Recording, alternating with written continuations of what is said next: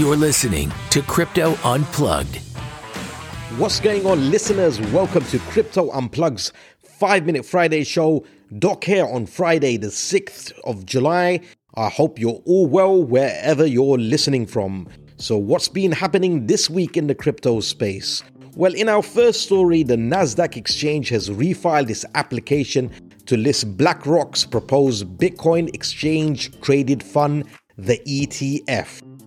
This move follows feedback from US security regulators that earlier filings were deemed inadequate due to a lack of the named partner in the surveillance sharing agreement. Now, Coinbase, a prominent US exchange, has been named as a partner for the surveillance sharing agreement. This agreement aims to guard against market manipulation and is a requirement for ETF approval.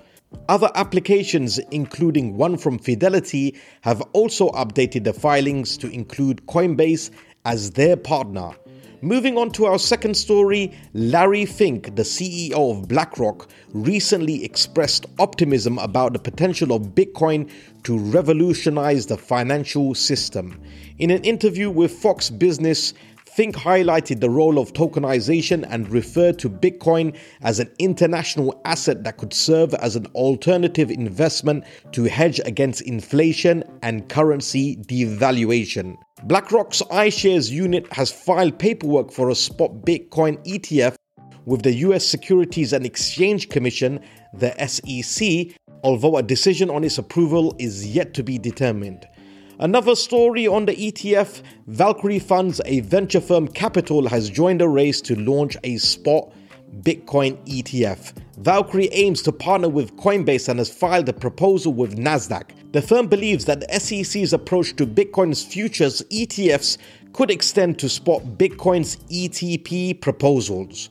Despite recent rejections by the SEC, Valkyrie remains confident in its proposal and the potential for approval based on the regulated size of the Bitcoin futures market. In our last story this week, Binance CEO Changpeng Zhao, better known as CZ, recently predicted that a Bitcoin bull run is most likely to happen in 2025. CZ cited the halving event, which is scheduled to happen in 2024, as a reason for his prediction.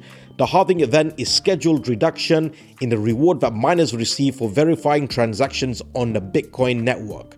This reduction in rewards typically leads to a decrease in the supply of Bitcoin on the market, which can drive up prices.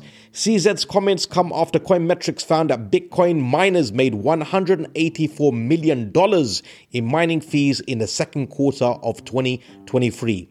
The crypto analytics firm said that the jump in fees was due to Bitcoin's recent price surge, as well as the advent of BRC20 tokens, a new standard of token on Bitcoin that uses ordinal inscriptions to mint and transfer fungible tokens on the network.